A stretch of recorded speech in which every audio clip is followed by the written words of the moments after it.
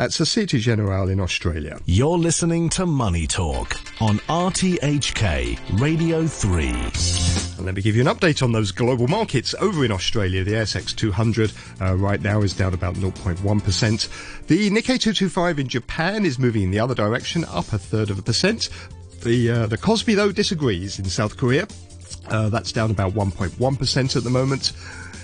Futures markets indicating the Hang Seng is going to open about 300 points lower later on this morning. In the commodities markets, Brent crude oil is slipping now in Asian trading at $58.75 a barrel. Gold is up at $1,620 an ounce. That's a 7-year high. And the decline in the yen hasn't abated. It's at 112 at the moment against the US dollar.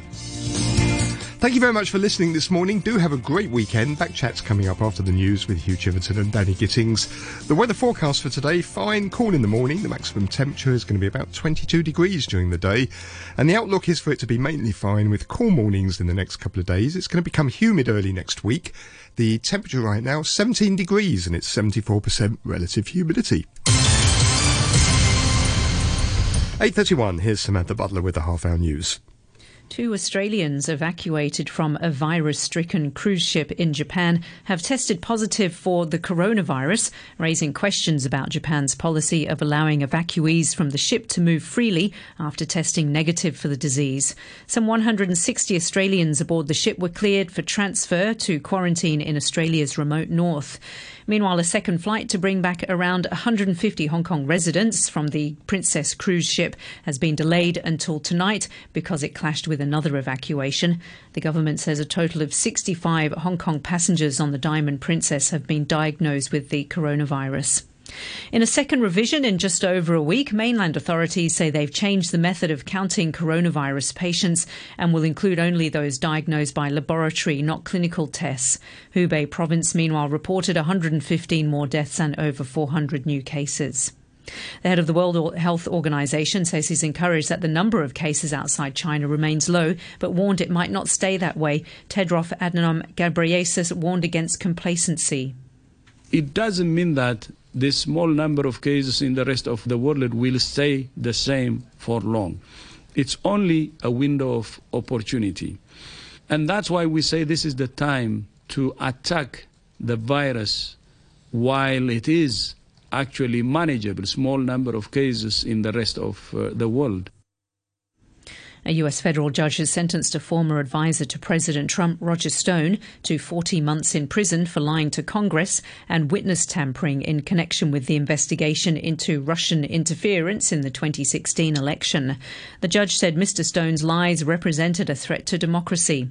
Speaking after the verdict, President Trump said he believed Mr. Stone had a good chance of being exonerated, and he renewed his attack on the forewoman of the jury.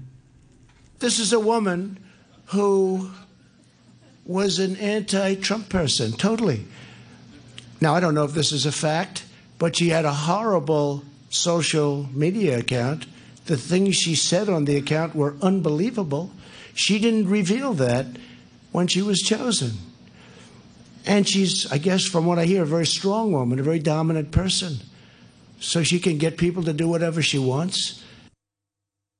Portugal has come closer to having a law on assisted suicide after a controversial set of proposals passed the first hurdle in Parliament.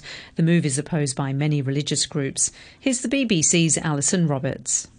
Portugal is one step closer to becoming only the 5th European country to legalise assisted suicide or euthanasia. All 5 bills put forward by left and centrist parties were comfortably approved at their first reading. They'll now be discussed in committee for possible amendment. While deputies were voting inside the chamber, protests were being staged outside. The Roman Catholic Church and pro-life groups are demanding any changes be put to a referendum. If they gather enough signatures, Parliament will be required to debate whether to let voters have their say. You're listening to the news on RTHK.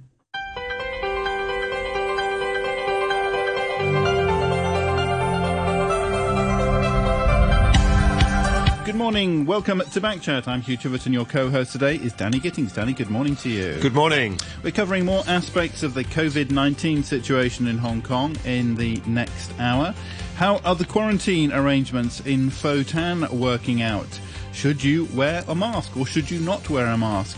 What do you think of the Chief Secretary's statement that the situation here is under control? Do you think it's under control or out of control? Should outdoor sports facilities be closed for safety or open for exercise? And what about the arts? Let us know your thoughts, your questions and your comments. You can leave a message on our Facebook page. That's Backchat and RTHK Radio 3 and we'll read those out. Or you can email backchat@rthk.hk or you can give us a call and our telephone number is 233-88266. 233-88266 is the number for comment and we'd very much like to hear from you.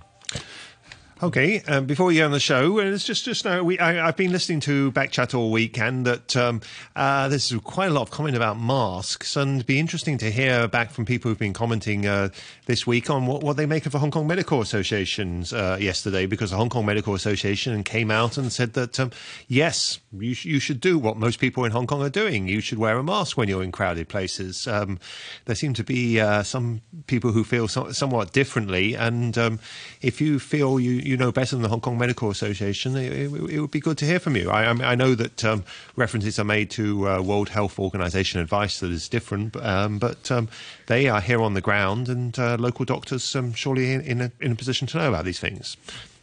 Okay. I think we've heard a few emails as well on various topics. There's a bit of a backlog, actually, from things we haven't got to in the past. But, on that topic, there's one. Yes, we have on, and we have on also another hot debate has been over RTHK's own role in reporting on current events. Here's an email from Matthew about that. It says, it was both interesting and a bit disturbing to hear several emails read out at the end of the Backchat programme the other day by a listener who I think uses the name Richard. Like his previous emails on the topic, these messages denounced RTHK in an almost hysterical Red Guard style, which relied heavily on distorted or untrue facts. It struck me that the content of these messages was very similar to those in the high-profile, noisy minority protest against RTHK, led by the delightful Letitia Lee and her band of 60 or so followers against RTHK in the couple of days after the satirical police video. As an aside, Miss Lee is a failed pro-Beijing LegCo candidate, who in 2016, according to media reports, was seen out handing out several $1,000s in cash prizes at a banquet to celebrate the second anniversary of the alliance in support of our police force. I enjoy hearing different views on Backchat, including those of people like Richard. However, I often wonder about the sudden appearance of an overwhelming number of pro-CCP, government and police messages from last July onwards, and whether some of our new pro-authoritarian listeners are operating in a somewhat organised and formal manner under United Front-style efforts, like those of Letitia Lee. That one from Matthew. And here's one from Richard himself. Richard says, RTHK ran a story this evening, that's a message sent yesterday, about the return of Hong Kong passengers from the Diamond Princess. And to my great surprise, it actually aired a comment from a man who had something nice to say about the government! ! Is it because RTHK finally realises that people are sick and tired of RTHK's continued one-sided bias and its overly generous granting of airtime to unqualified experts whose only real credentials are that they are offensive, like Gordon Matthews, or anti-government, like Kwok Kar-ki, whose performance on Backchat showed a lack of actual subject matter expertise?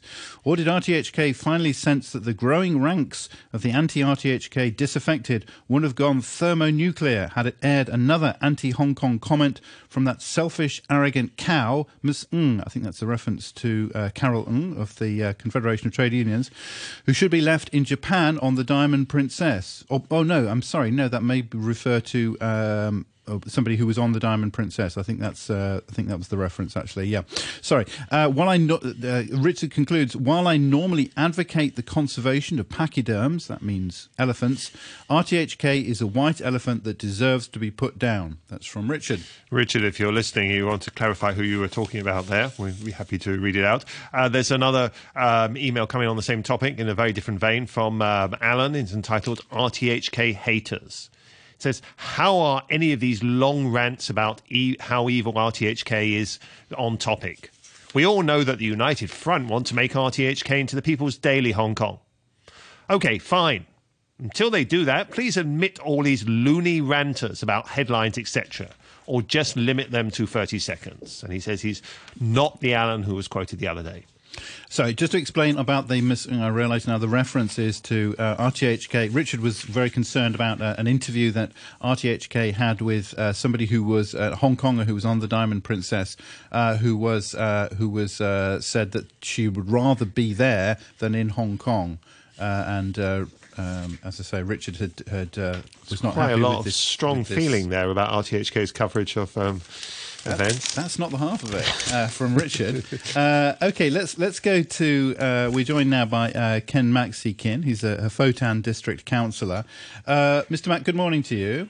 Good morning. So, as mentioned, as we know, more than 100 Hong Kongers have returned to Hong Kong and been put in quarantine at the Chunyang estate in Fo-Tan. You're a Fo-Tan district councillor. Are you happy now with that? I know you were against it, but now that it's happened, can you live with it?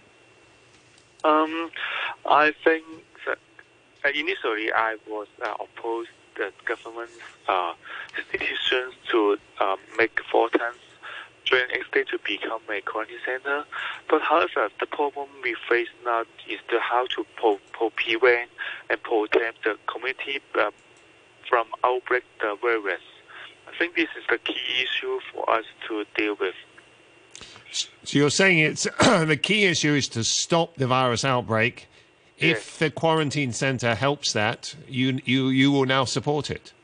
Is that right? No, because you know that the government has role transparency when he make these decisions, and as the district councillor and in the people and the residents in Fo-Tan, we still don't know about the arrangements about the quarantine center. For example, we don't know how which phrase, and the government are used to arrange the people, and we don't know the government how to deal with the medical waste, and this is the major concerns, because we always worry about the outbreak of the virus from these two kinds of aspects. But the government, we try to urge the government to provide information to us, but now the government is still not willing to communicate and talking with us about this information. But you said already the most important thing is to fight the outbreak. Yes. Yes. If we don't put these people in the Fo-Tan estate, where do they go?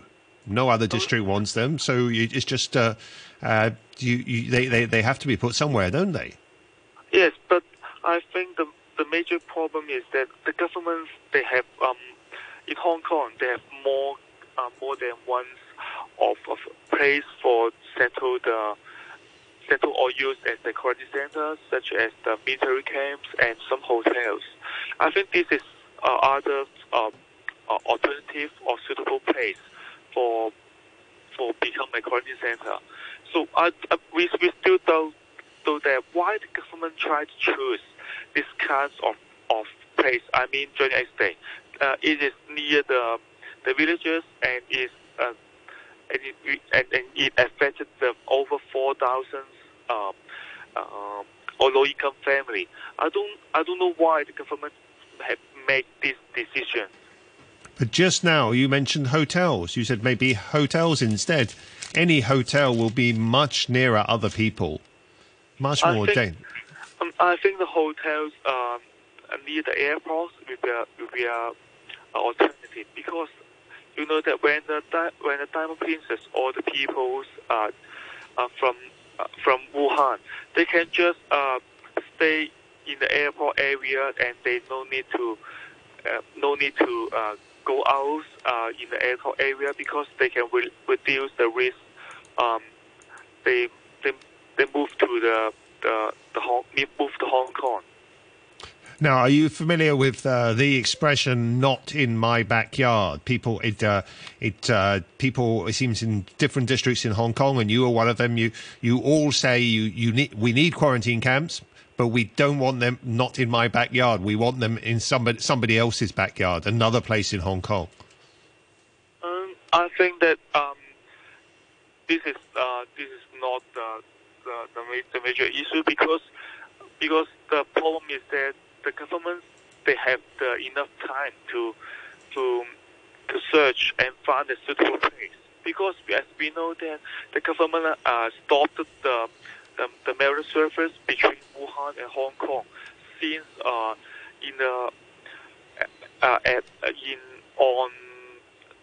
the 15th of November. We know that the government have predicted it will be an outbreak of the virus in Hong Kong in the coming months. So why the government didn't try to talk about this to us?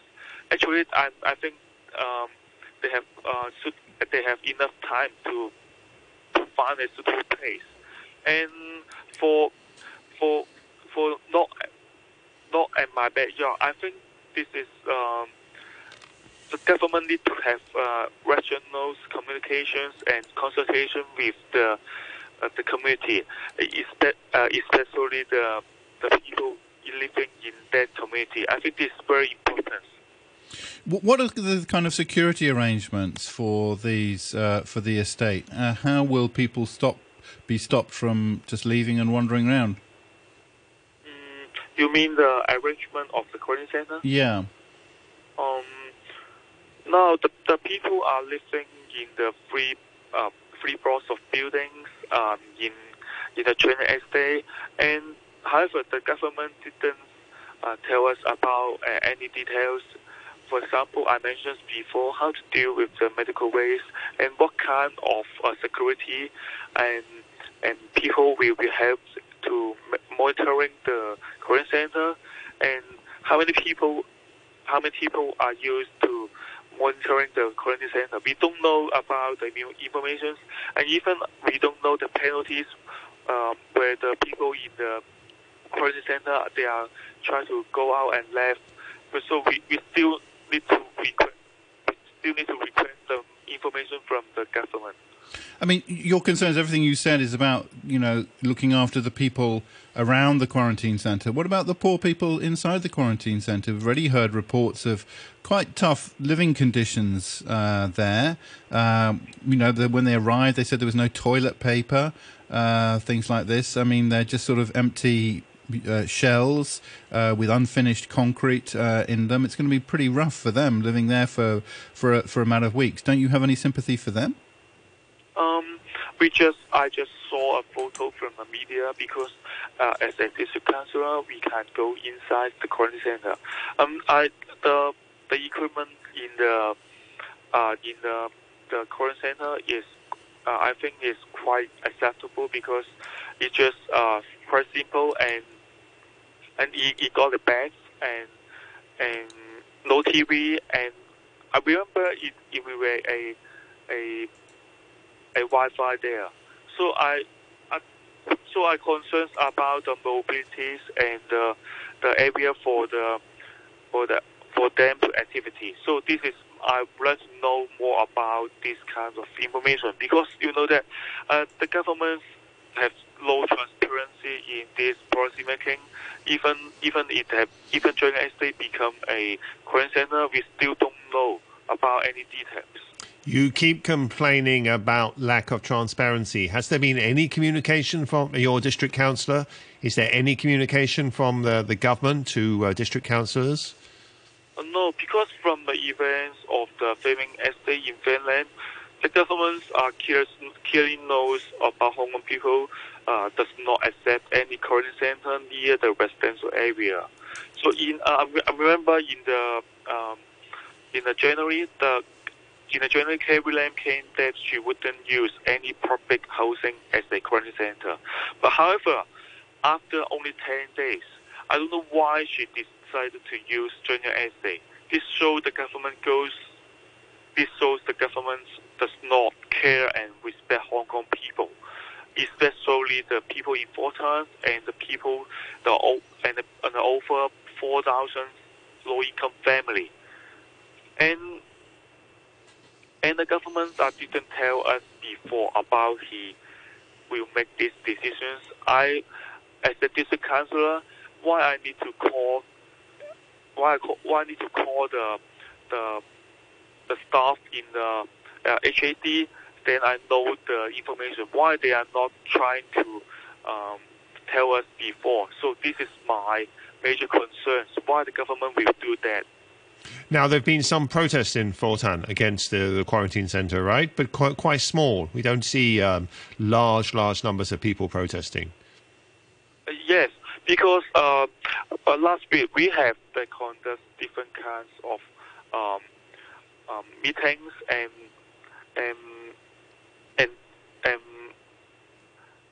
in Fortan, but actually there are small number of people. They are join the meeting because some of them are actually think that they actually think that the government should apart from this kind of meeting, we have over 12,000 petitions to the government. So the voice is clearly so that we are opposed these kinds of quarantine center in China Estate. You said 12,000 people signed petition to the government? Yes. Okay, and have you had any, in other parts of Hong Kong, we've heard of pro-establishment politicians joining protests against quarantine centres. Have you had anything similar in your area? No, because we have conducted protests in 4 times, but the police departments they don't allow us to have a protest because they worry that we will attack and have violence to the China Estate. So we are so disappointed about why the police will label us as this. But you didn't apply for a permit, right? You didn't apply for permission to hold the protest. No, we have applied a permit to have a protest, but the police departments they don't allow us to pass the permit.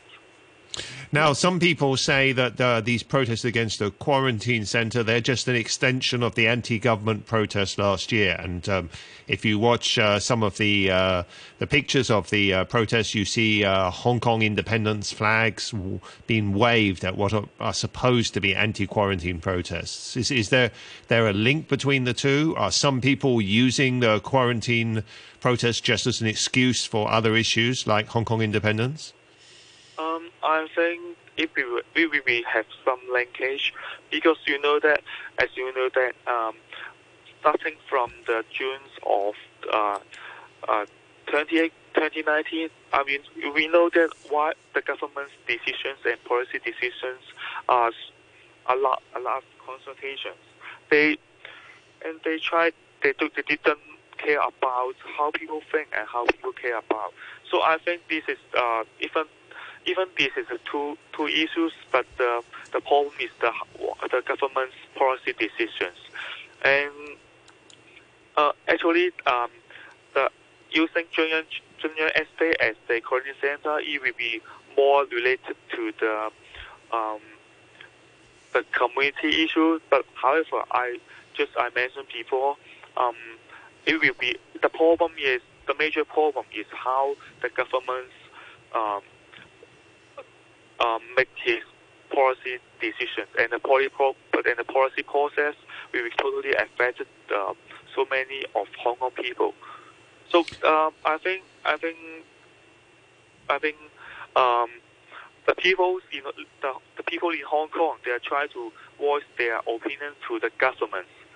It's no need to label as a different party, and Hong Kong independence. I think is not important. The major way is to how we can voice our opinion to the Hong Kong government. Okay, different angle from Drake in an email. Thank you very much, Drake, who says, it's government rhetoric to make you think that there's no other options for quarantine camps. Actually, we do have, as many had proposed. We have a vacant hospital near Government House. We have the police recreation camp at remote places, and so on and so on. From another angle, residents who are about to move into this new Fotan estate are now left with sudden months-long homelessness, helplessness, and forgotten. That's Drake's take. I mean, that is correct, Mr. Mack, isn't it? That I mean, these estates were going to be occupied, and those people will now have to wait. Sorry, can you repeat that? I'm saying that these houses were due to be occupied by people who've already been waiting quite a long time, and now they've got to wait even longer, haven't they, to move in?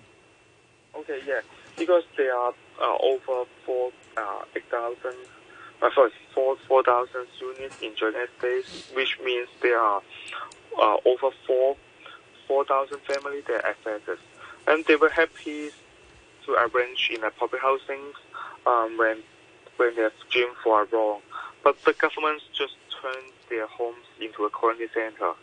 So the problem they face now, they want to know the exact times when they can live in the training estate. So this is their major concerns. And for some of the low-income family, and they won't have any house live in the coming future. So I think that the major things the government need to do to try to provide some intermediate housing, and also provide some compensations for them. This is the major thing the government need to do in the coming months. Okay, we have an email that's just come in, I think addressed to you, Mr. Mack. It's from Andrew, and it's entitled, NIMBY, Not in My Backyard. And Andrew says, to answer your district councillor's question as to why the government didn't provide him months of notice of their intention to use the Fotan quarantine facility, maybe they didn't want his supporters to turn up and firebomb it, as with the other one twice. Perhaps he and the other district councillors bear some responsibility to try to work with the government to find solutions, rather than just organising protest marches against them. They invariably turn violent, having helped ratchet up irrational fear among their constituents. And before anyone says it, would I want one in my backyard? Sure, absolutely no issue.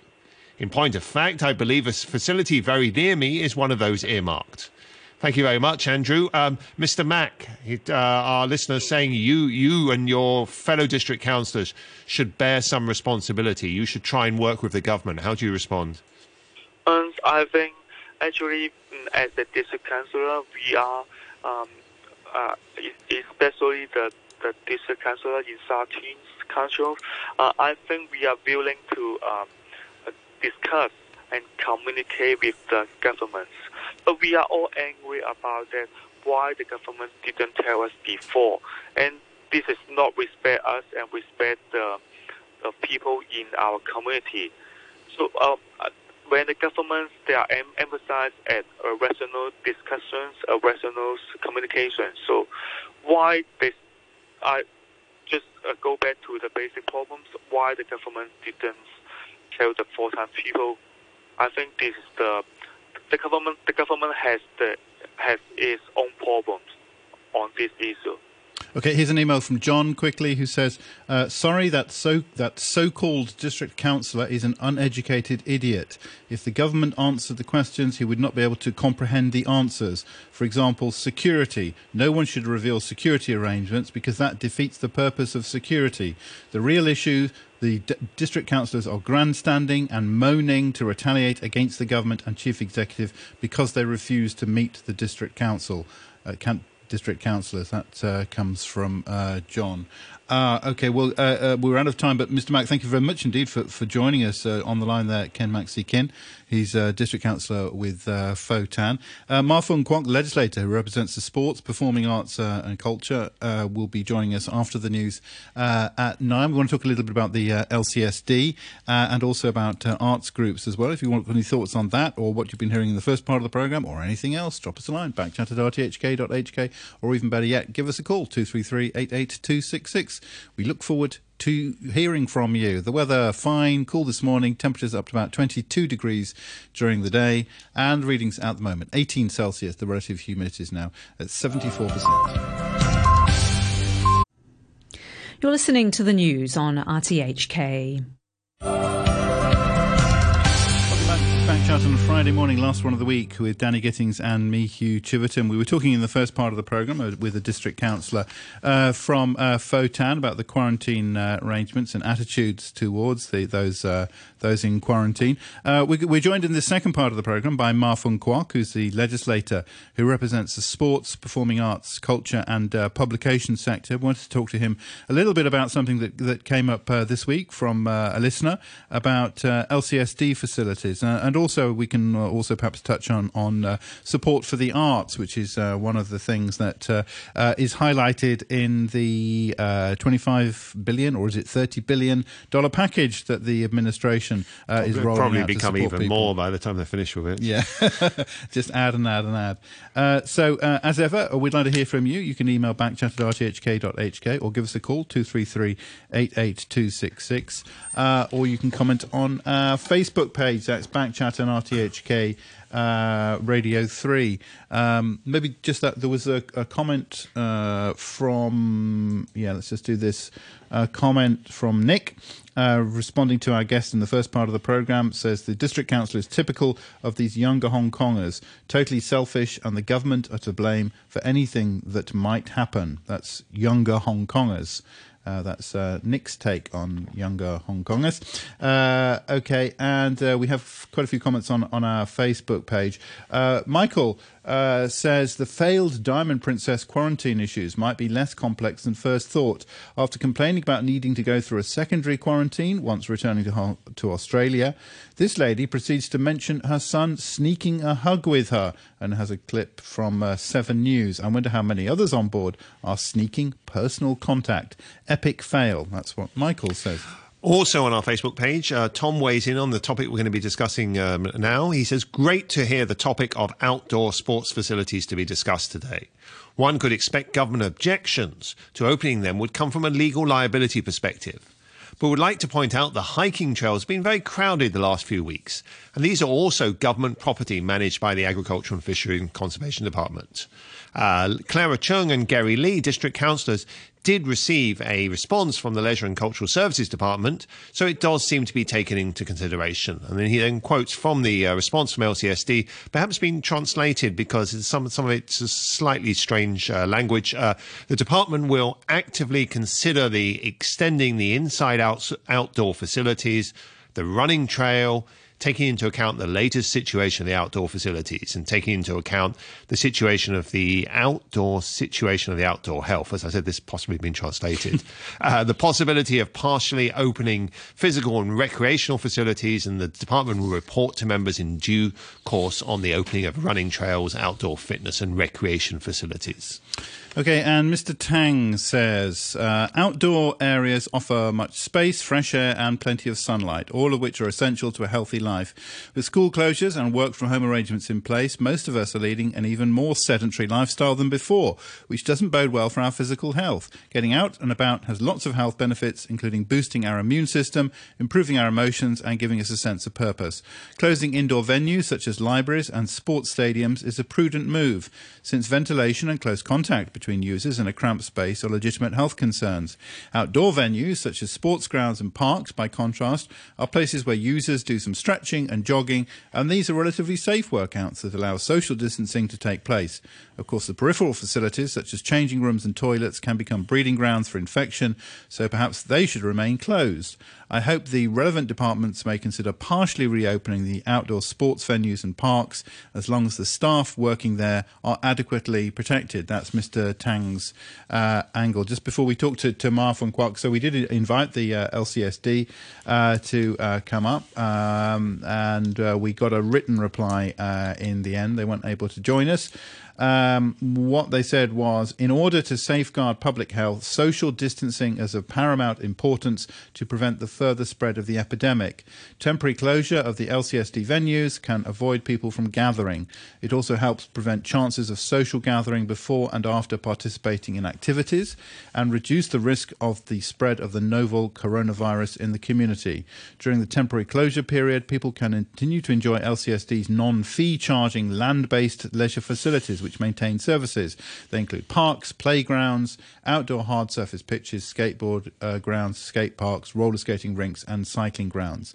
That comes from the LCSD, pointing out that parks and playgrounds are still open. It's just those places where you have to book and they charge, which are being closed now. Ma Fung Kwok, good morning. Thank you for joining us. Hey, good morning. You're the legislator representing the sports, performing arts, culture and publication sector. A lot of our listeners there are saying that LCSD should really be doing more to reopen sports facilities. What's your opinion on that? Well, I think that we should address this issue with extra care, as we all support the government's move to avoid the virus getting spread in the community. And I do believe that we have to differentiate different kinds of activity, because we can't stop the whole community and put everything to a halt.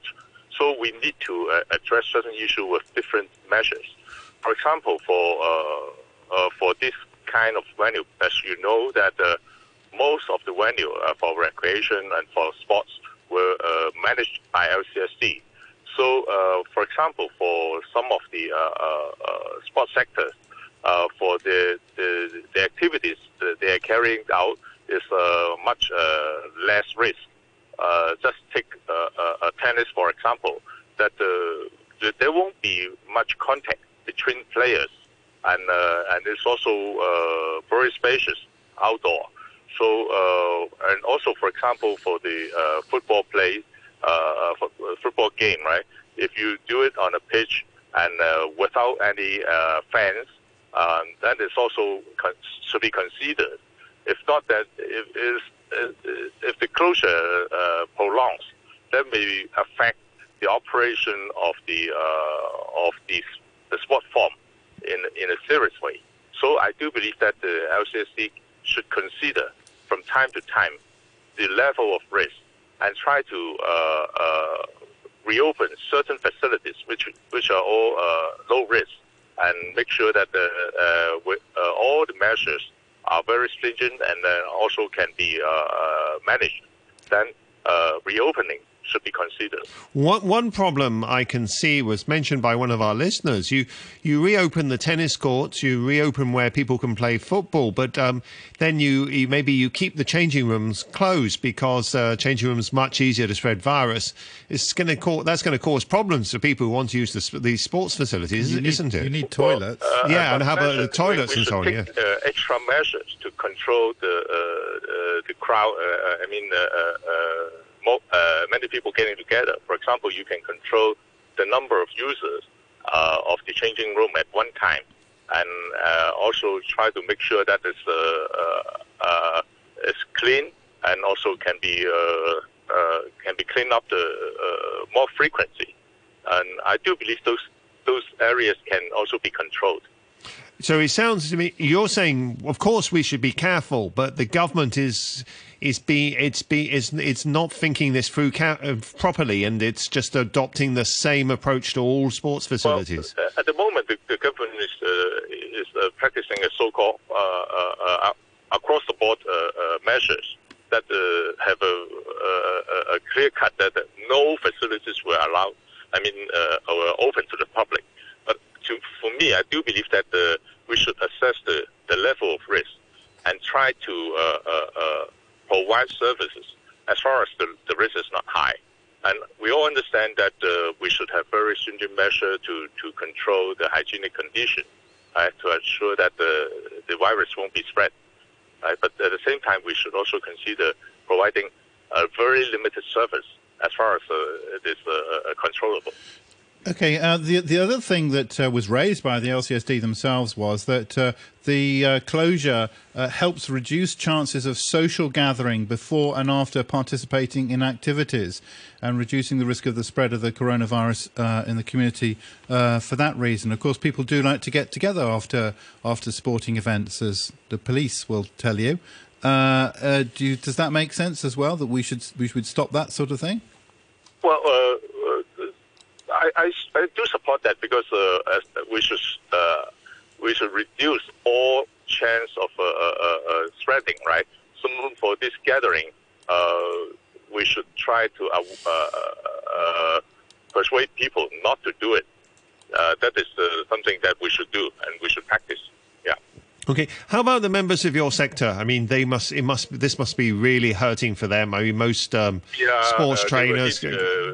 Most, both for the cultural sector and also for the sports sector, and also even for the performing arts sector. For example, the cinemas are now almost empty, right? Even though they don't practice this kind of closure, but still there's nobody watching movie.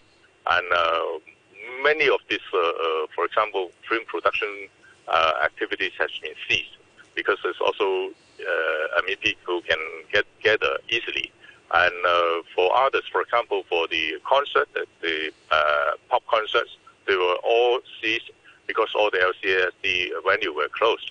So the sector were hit seriously, and they all came to me and hope that we can convince the government to provide certain kind of assistance or support for them. Yeah. And actually, yesterday, Home Affairs Bureau had already announced certain measures to help the sector, but I think that those measures are still not sufficient to help the sector to go through this very difficult time. What sort of measures were they? For example, providing certain support to the individual artists, to the art companies, to support the arts festival, and also other involved organizations, and that will be possible if the overall required fund will be approved today with the Finance Committee of LegCo. What do you think of the government's performance generally? We've heard a lot of criticism from people in the pro-establishment camp using very strong language, saying that government... I think it's not easy task, because this come all of a sudden, and I do believe that the government is not well prepared for that before. But when this come up, and I think the government had already tried their best to help to tackle this problem in various fronts. For example, to provide assistance to the economic sector, to different trade, and but I do believe that those measures may not be able to cope with all the problems that the community is facing, and I do believe that this will only be the first phase, and I hope that when time goes on, and we can really assess the overall problem, and we can really have a better assessment, and then to have to try to put up more efficient measures to help different sectors out from this chaos. What do you mean by that? More efficient measures to help different sectors? On one hand, it's more to put up more money, funding to help those sectors who are actually in trouble, and try to assure that the community can restore and can have a normal situation. after the whole chaos. I mean, things like the Arts Festival and Art Basel, they're big, international-sized events. What impact will their cancellation have on the art scene in Hong Kong and our international reputation and so on? Well, I believe the direct hit is very obvious, but what worries me is what would be the aftermath of the whole situation. Whether people are still willing to come over shortly after this whole incident. That's the key thing. And for example, for the damage, we can really assess. For example, the government can provide waiving the rent and maybe provide certain financial assistance. Maybe this can help out. But if people are not willing to come again, then this is the real problem. How long will it take your sector to recover from the impact? Oh, it's hard to assess. First of all, we have to wait until the whole thing is over. Then we can do certain assessment. But it's difficult to tell by this time. Okay, you were sort of saying that they should at least review the arrangements for the LCSD and outdoor facilities. John, in an email, says, if someone gets infected in a public facility, then the already under-pressure government will be held responsible, so they can't win either way. You can't have tennis or soccer facilities open with no toilets open, etc. Plus, participants running around sweating, coughing in close proximity on tennis or soccer pitch must be risky. And what about staffing at these venues? That comes from John. This won't be an easy decision, and the government really have to balance it. I mean, to balance the risk and between the spreading of the disease and the necessity to provide service to the public. And I think it's really a tough decision. Okay, well, Ma Fung Kwok, thank you very much. I mean, and you said basically overall you think the government is doing a good job. They weren't prepared, but now you think the situation is under control. Do you agree with the Chief Secretary? Well, I won't say it's a good job, but I think they have already tried their best. Yeah. And I hope that they can improve. That's kind of damning with faint praise to say they've done their best. Do you agree that the situation is under control, or do you think the situation is out of control? For the time being, I think it's still under control. Yeah, I think it's still under control. Yeah. Okay. Well, Ma Fung Kwok, thanks for joining us, a legislator who represents the sports, performing arts, culture and publication sector. Once again, if you want to respond, if you want to contribute, give us a call, and our telephone number is 233-88266. We'd love to hear from you. Or you can email backchat@rthk.hk, and we've got quite a few emails to cover now, as well as a number of issues. Or you can always comment, of course, on our Facebook page, and everyone can see what you write there. That's Backchat on RTHK Radio 3. Now, Kwok Kaki was a guest on the show earlier this week, wasn't he? Yes. And a number of our listeners have strong views about Kwok Kaki's comments on the show yesterday. One email from Disappointed Larry, entitled Calibre of Legislator Dr. Kwok Kaki. Says, I understand that Dr. Kwok Kaki is a specialist in urology. He's neither a virologist nor an epidemiologist, but he attempted to speak with authority on the issue. He did not sound like he had much more understanding of handling communicable diseases than the Japanese First Responder Brigade, who implemented the quarantine of the Diamond Princess, they are highly trained in earthquakes and natural disasters. Dr. Kwok Kaki needs to be more humble, and he needs to do his homework before he can represent his medical sector constituency to speak on the issue of the coronavirus outbreak. Judging by the way he stumbled over the issue, sounding embarrassingly ignorant on air yesterday, it's obvious Dr. Kwok has no clear idea on the infections pathway of the coronavirus and proper quarantine and disinfection measures. However, Dr. Kwok Kaki is an expert in blaming the government for anything under the sun, including your leaking water tap. For our taxpayers' dollars spent on Dr. Kwok's salary as a legislator, this is simply embarrassing and disgraceful. And as I said, that email was from Disappointed Larry, but Disappointed Larry is not the only critic of Dr. Kwok, obviously arousing strong feelings among our listeners. Actually, this is a more general response from Andrew, saying, experts' response to my questions. Thank you to your two epidemiologists for addressing my question of why, if a pandemic was imminent, Hong Kong still had only 60-odd cases out of 7.4 million people after getting on for 3 months since the outbreak. The experts both seemed to be saying it was a fair point, but the reason was that actually there was likely to be huge underreporting of infections in China by a magnitude of 10-fold, one said, and as much as 40-fold, I believe the other said.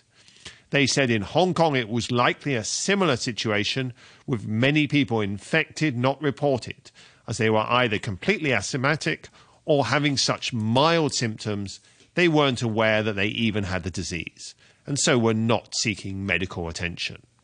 Assuming we are not talking about a huge cover-up in the fatalities figure, with China claiming to have 2,000 dead when it's really 20,000, or in the 40 times experts' case that would mean 80,000 dead, and China secretly disposing of the bodies, which neither expert, to be clear, suggested, then it follows that the effective real mortality rate is actually far lower than we first thought.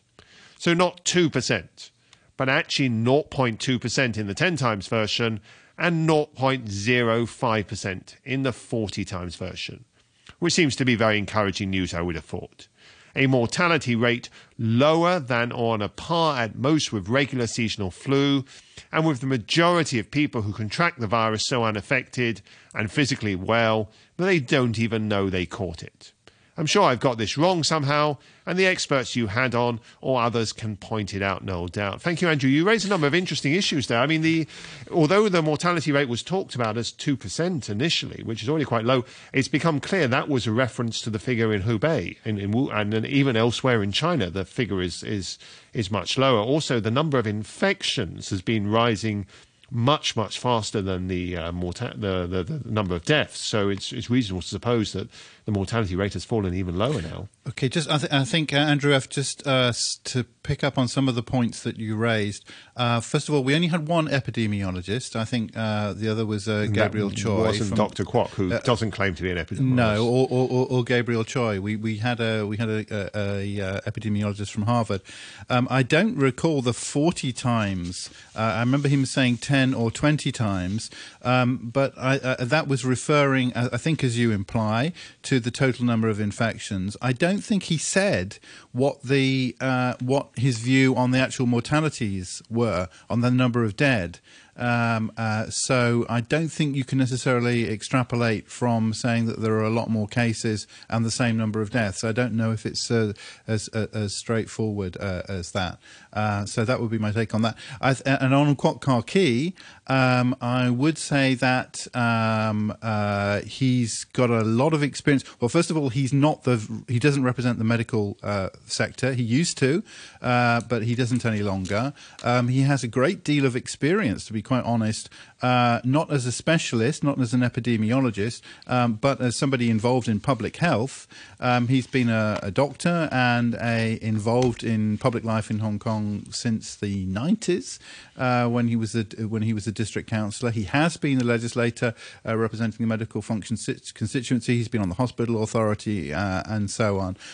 So I think he has, to be honest, I think he has some authority when he's talking about public health issues in Hong Kong, even if he's not specifically an epidemiologist. So I would say that's why we have him on. That's I think there's a good reason to have him on.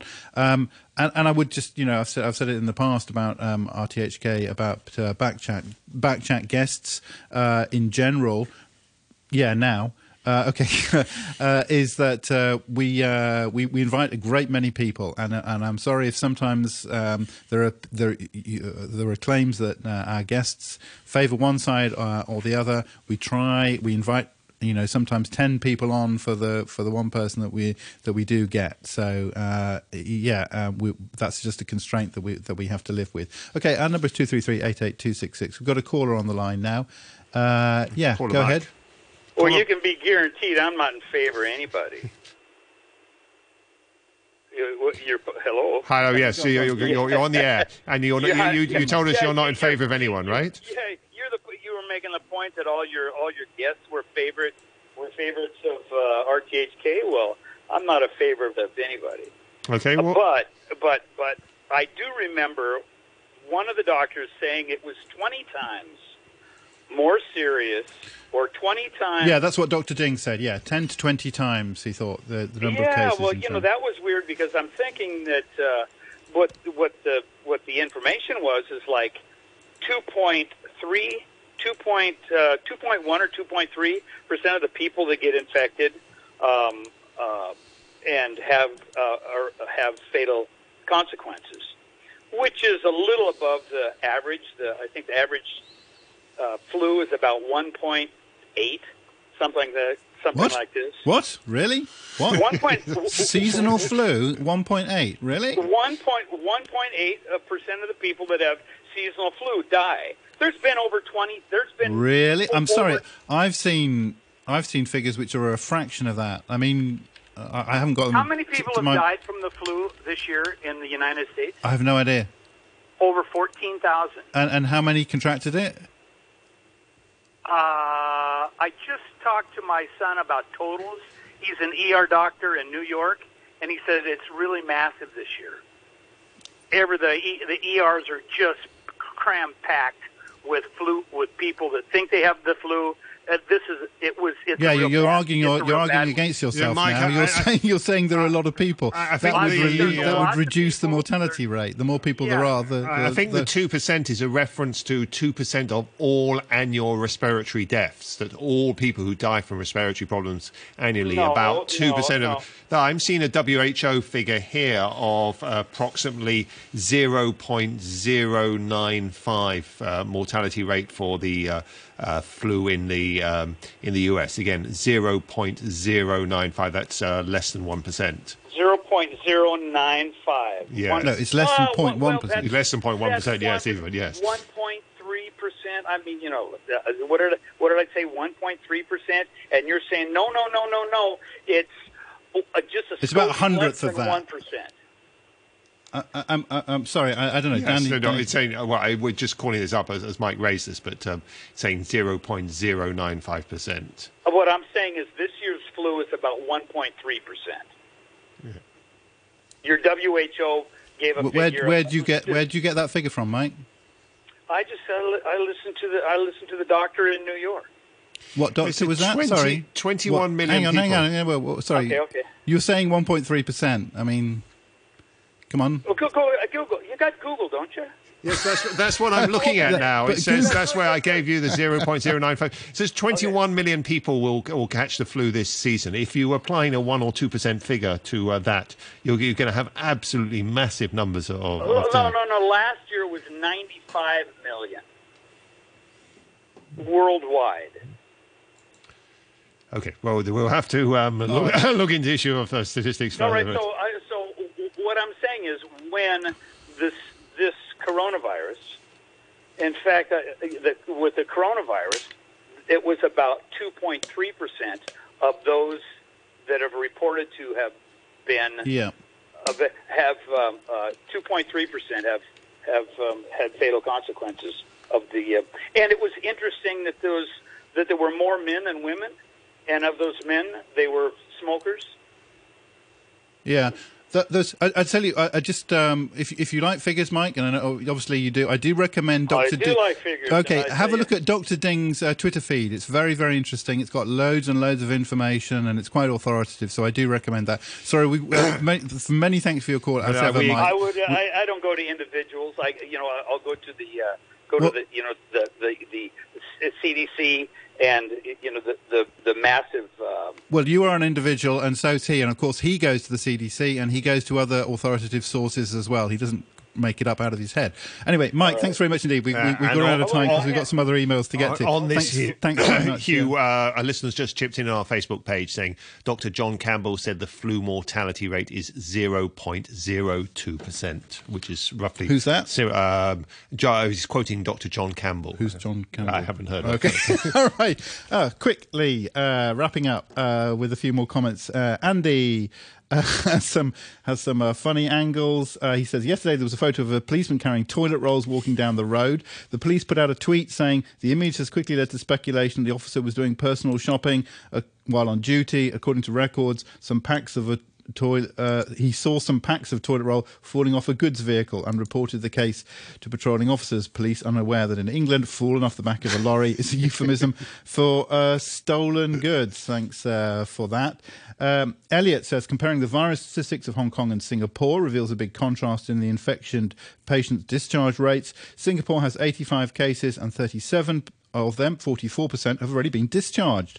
None have died. Hong Kong has 69 cases, but only 7% have been discharged. 2 have died. Why is Singapore having so much more success in treating its patients? Maybe you could get someone from the Department of Health to explain. And Jay says, why is the government chartering planes, wasting heaps of money, bringing the virus into Hong Kong, when many of those people in China are working for corporations and have all their accommodation paid for by companies? Their employers should look after them and pay for their medical costs.